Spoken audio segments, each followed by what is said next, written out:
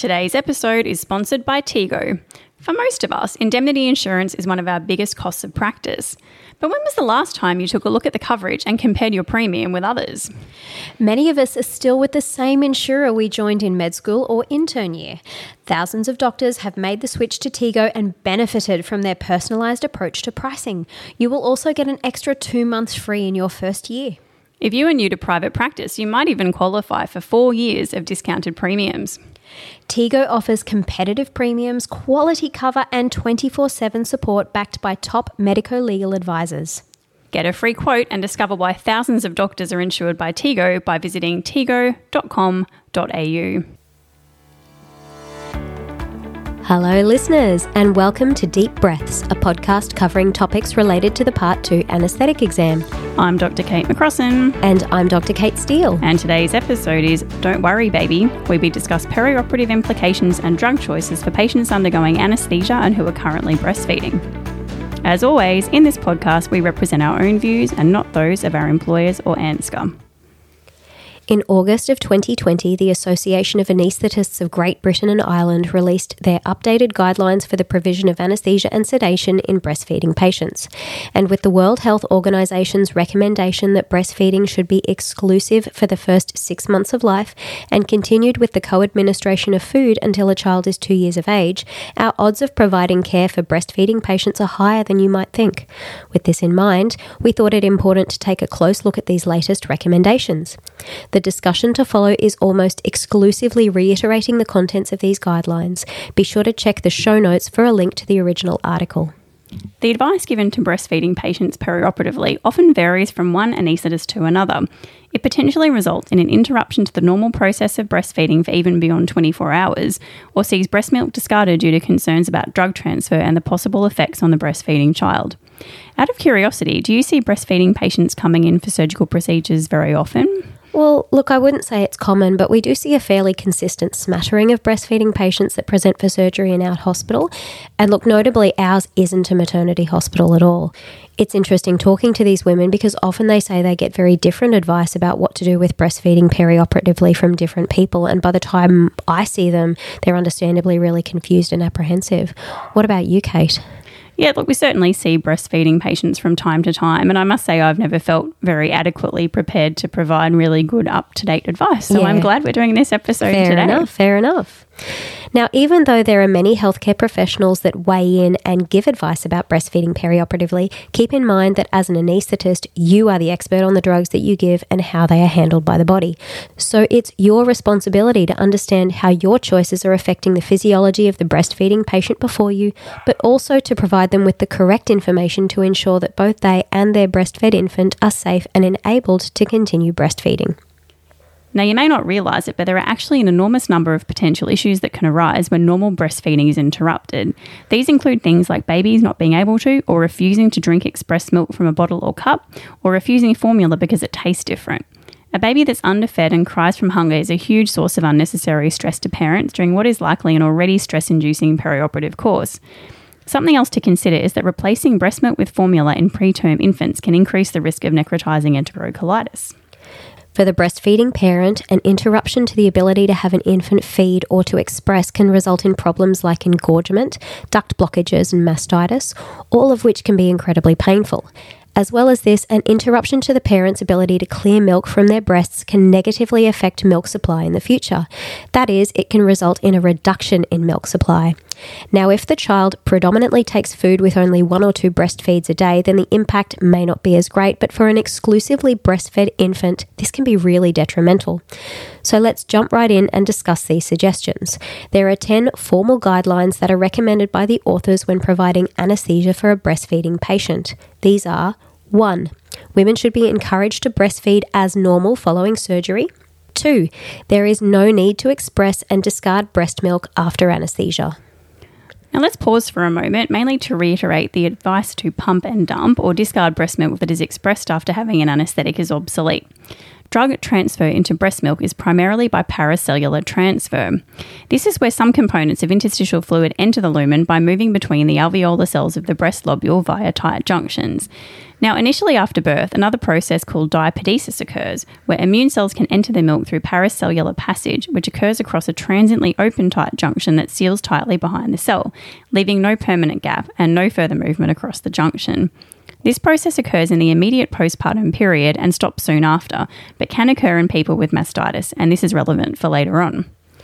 Guideline 3.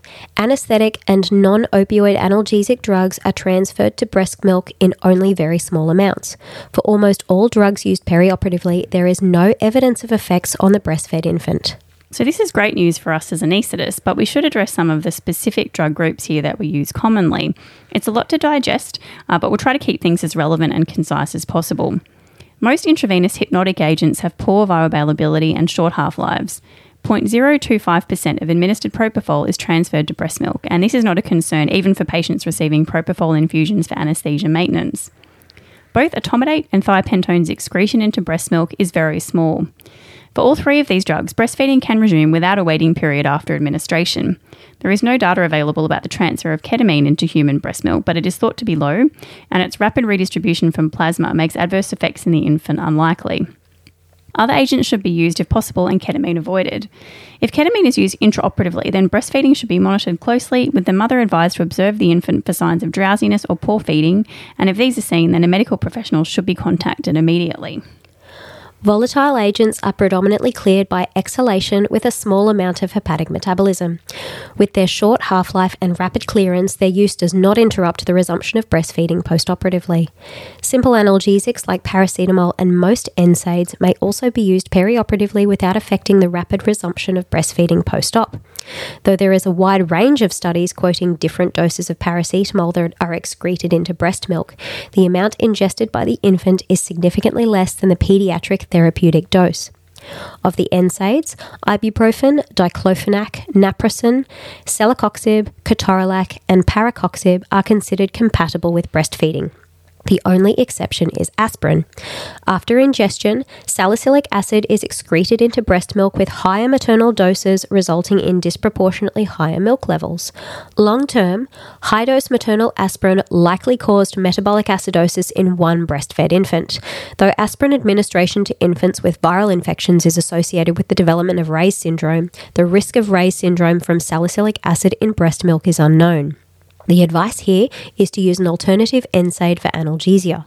Daily low-dose aspirin can be used as an antiplatelet in breastfeeding mothers, but if used, the infant should be monitored for bruising and bleeding. On to drugs that work at the neuromuscular junction. Both suxamethonium and the non-depolarizing neuromuscular blocking drugs have poor lipid solubility and poor oral bioavailability. They are ionized at a physiologic pH and will not be present in any meaningful amount in breast milk. As well as this, suxamethonium is cleared rapidly from maternal circulation, adding to the unlikeliness of its meaningful presence in breast milk. Breastfeeding can resume once the patient has recovered from the neuromuscular blockade. Both neostigmine and sugammadex are considered safe to use during breastfeeding. Though no information is available on the clinical use of sugammadex during breastfeeding, it is a large, highly polar molecule, so the amount in milk is likely to be very low and oral absorption by the infant is unlikely. The antiemetics are a little interesting. The serotonin 5-HT3 receptor antagonists have no data addressing their transfer into breast milk. Ondansetron specifically has been reported as being compatible with breastfeeding, but the license suggests it should actually be avoided in breastfeeding.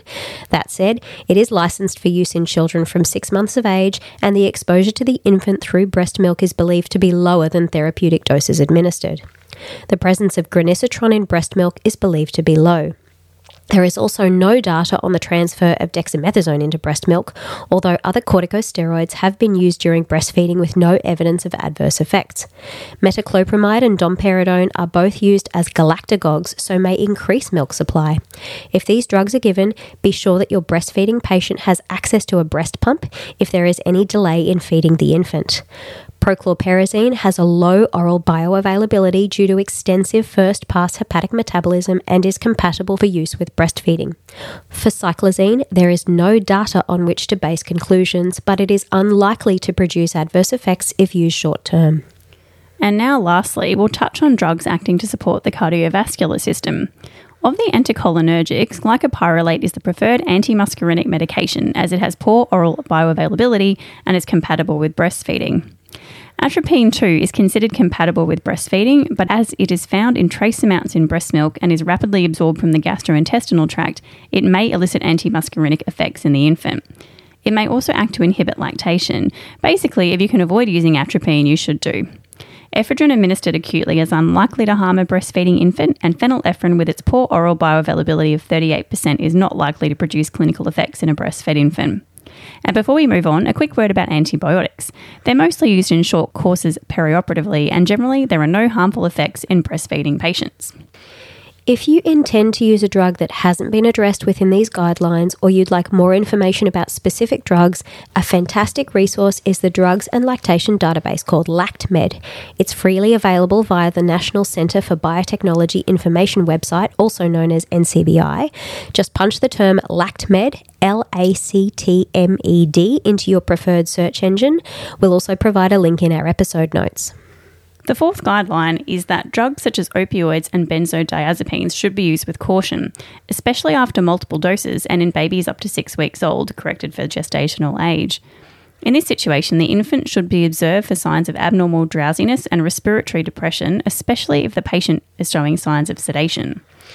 Again, apologies, as we're going to specifically talk through the pharmacokinetics of many of these drugs, which we know is a little on the dry side, but we'll try and keep things as slick and as relevant as possible. Starting with medications that are used for sedation, the two most common benzodiazepines we're likely to use are midazolam and diazepam. Midazolam undergoes extensive first-pass metabolism yielding low systemic drug concentrations. Thus, systemic levels in a breastfeeding infant are expected to be low. Breastfeeding can be resumed after a single dose of midazolam as soon as the breastfeeding parent has recovered from the procedure. Diazepam has an active metabolite, desmethyldiazepam, also called nordiazepam, which has a prolonged half-life. Both diazepam and desmethyldiazepam are known to be transferred to breast milk in significant levels, and their long half-lives mean that timing breastfeeding around specific doses is of no benefit. Though the guidelines don't specifically state whether the drug is breastfeeding compatible or not, LactMed states that it's possible to use diazepam cautiously when breastfeeding, and that when given as a single dose prior to a procedure, there is usually no need to wait to resume breastfeeding. That said, a cautious approach in newborn or preterm infants would see breastfeeding resume after a delay of 6 to 8 hours from the time of dosing. Honestly, though, I'd be inclined to avoid it altogether in breastfeeding patients. The excretion of dexmedetomidine in breast milk is unknown, and so this drug should be used with caution. Now we'll move on to the opioids, and there's a lot to unpack here. Starting with morphine, it's important to remember that morphine has an active metabolite. Remember this from the primary? Morphine 6-glucuronide, and this drug is more potent than the parent drug. These are secreted into breast milk in small amounts, but despite this, morphine is considered the opioid of choice in breastfeeding patients where strong analgesia is required. Regarding its use via PCA in this population, data is limited, but mainly limited to its use after caesarean section. In this setting, breastfed babies showed no sign of neurodevelopmental delay on day 3 following birth. Where repeated doses of morphine are used, the breastfed infant should be monitored for signs of sedation and respiratory depression, and this may be more likely if these signs are also visible in the parent. Now, it's worth mentioning here that dihydrocodeine is mentioned as the other opioid of choice for breastfeeding women in the UK and Ireland, but as it's not available in Australia other than as a cough suppressant in a single cough syrup, we won't discuss it further. We do encourage you to look more closely at the discussion about dihydrocodeine within the guidelines if it is a drug that you commonly use within your country. Okay, on to oxycodone. Its excretion in breast milk is high enough that breastfed infants may receive greater than 10% of a therapeutic dose. The risk of oxycodone causing sedation in infants is higher than most other drugs, and this risk is dose-related. Its metabolism is via the cytochrome P450 2D6 enzyme, in which there is a considerable population variation regarding the rate of its metabolism. Poor metabolizers may have a decreased clearance of oxycodone, whereas ultra-rapid metabolizers may have higher concentrations of the more potent metabolite oxymorphone, and this can lead to sedation. Many case reports and studies have reported sedation, respiratory depression, and difficulty feeding in breastfed infants of mothers prescribed oxycodone, particularly at doses greater than 30 milligrams a day. The advice is that repeated doses of oxycodone should be avoided with breastfeeding, and caution is advised when giving this medication intraoperatively. The infant should be monitored for signs of sedation. Now, this creeped me out a little, particularly in the context of oxycodone's presence as a standard painkiller after caesarean section. That said, though, many women no longer require opioids at the time of discharge after elective caesarean section, and while they're in hospital, the neonates are closely monitored by the ward midwives. True. Breastfeeding is considered relatively acceptable after a single dose of intravenous fentanyl. Minimal amounts are detected in breast milk after a single dose, and its poor oral bioavailability is also favourable in this situation. The authors have extrapolated this advice to suit for alfentanil as well. There are no published studies on remifentanil and its effects on the breastfed infant. It has low oral bioavailability, and its use in PCA form for labour analgesia due to its low context-sensitive half-time and minimal neonatal sedation suggests it is likely acceptable to use in lactating parents. Hydromorphone is a potent narcotic analgesic that should be used with caution in breastfeeding mothers. Though there is limited data regarding its safety in breastfeeding, a case report described respiratory depression requiring naloxone in a 6-day-old neonate whose mother was administered 4 milligrams every 4 hours. And lastly, pethidine. A breastfeeding patient may initiate breastfeeding as soon as they are awake and alert after a single dose intravenously. Keep in mind, though, that it too has a long-acting active metabolite, norpethidine. Lastly, let's discuss tramadol and clonidine. Both tramadol and its active metabolite O-desmethyltramadol are excreted in breast milk, and there have been case reports of respiratory depression and death associated with its use while breastfeeding. Although the US FDA advises against the use of this drug in breastfeeding parents, the UK Drugs in Lactation Advisory Service, or UK DILAS, recommends that tramadol can be used with caution during breastfeeding and that the infant must be monitored for increased sleepiness, respiratory depression, and decreased alertness. The authors advise that it may be appropriate to limit the use of tramadol to inpatient use only and to dose limit the drug. Regarding clonidine, it may actually reduce the secretion of prolactin from the posterior pituitary gland and could therefore reduce milk production. It is minimally excreted into breast milk, and there are no reports of neonatal toxicity with breastfeeding. Now on to Guideline 5, which goes hand in hand with our discussion about analgesics. Codeine should not be used by breastfeeding women following concerns of excessive sedation in some infants related to differences in metabolism. I can't say I find this surprising, particularly since codeine phosphate is contraindicated in children under the age of 12 for the same reasons as we are about to discuss. Yeah, so true. Codeine is a prodrug that is metabolized to morphine by the cytochrome P450-2D6 enzyme. As we mentioned when discussing oxycodone earlier, there is considerable genetic polymorphism in this enzyme system, such that some individuals are poor metabolizers who will have very little analgesic effect, but there are also ultra-rapid metabolizers who will experience a very marked analgesic and side effects. Now, there is considerable ethnic variation contributing to the frequencies of variant alleles. In the European Caucasian population, 5 to 10% are poor metabolizers. This expression is even lower in people of Asian ethnicity. The proportion of ultra-rapid metabolizers is as high as 28% in Middle Eastern and Northern African populations, sits at about 10% in Caucasians and 1% in Asian individuals.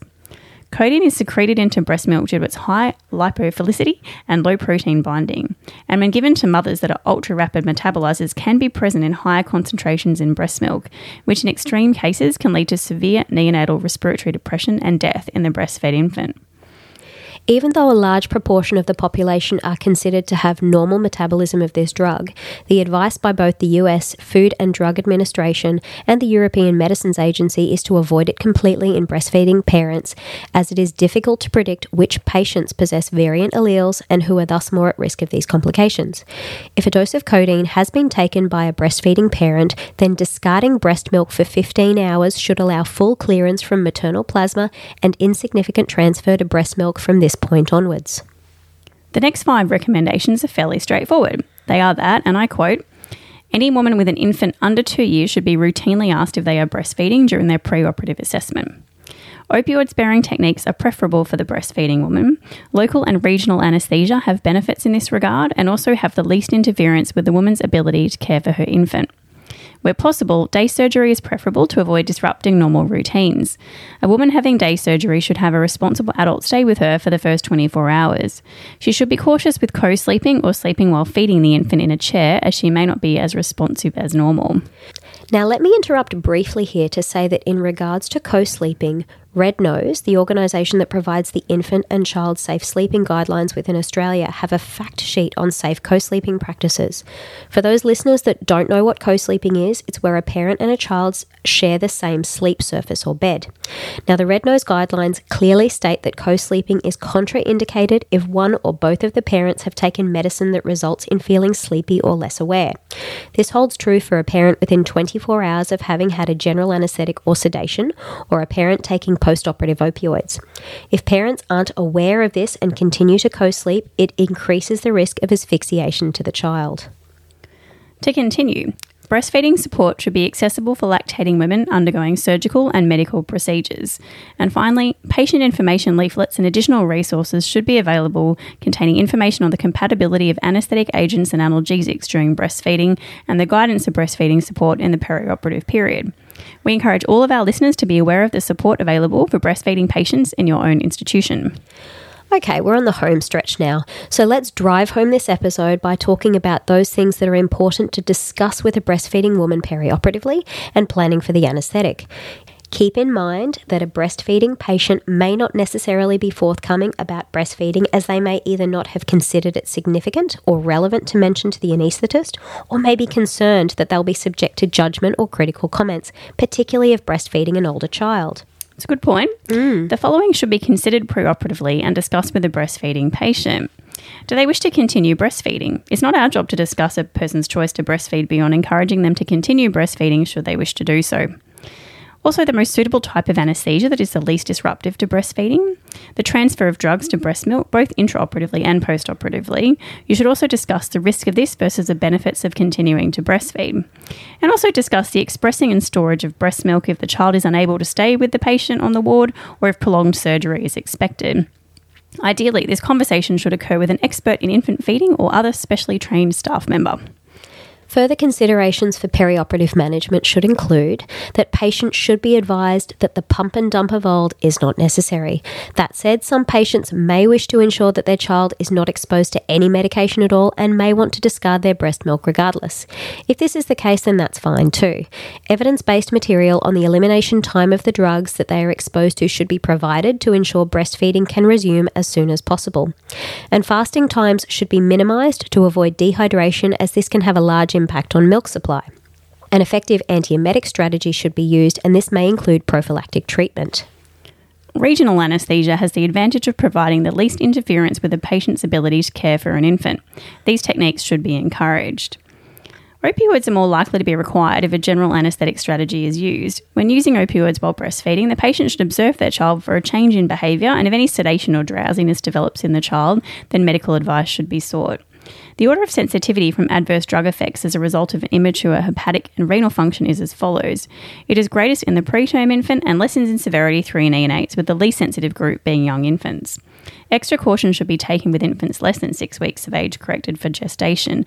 Remember that signs of excessive effects from opioids in the patient undergoing anaesthesia should be used as an indicator of potential effects in the breastfeeding child.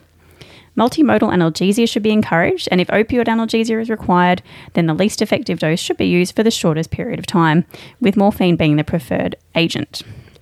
Day surgery is preferred for breastfeeding patients, but additional considerations and support are necessary if they require an overnight admission. Supportive care for inpatients that are breastfeeding includes the following: provision of an appropriate environment to breastfeed or express milk before and after surgery, restriction of separation of the patient and the infant to the minimum period necessary, scheduling surgery to allow a patient to either express or breastfeed as close to the surgery as possible to ensure appropriate infant nutrition and to minimise the risk of breast engorgement, access to appropriately trained staff if required, a local policy to support breastfeeding women while they are in hospital that provides staff with guidance on the requirements to facilitate ongoing breastfeeding.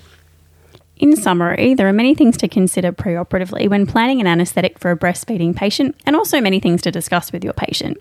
Just as you likely have a list in your mind of what to give and what not to give to a patient post-heart transplant, we'd encourage you to keep a similar list specific to what to give and not to give to a breastfeeding patient.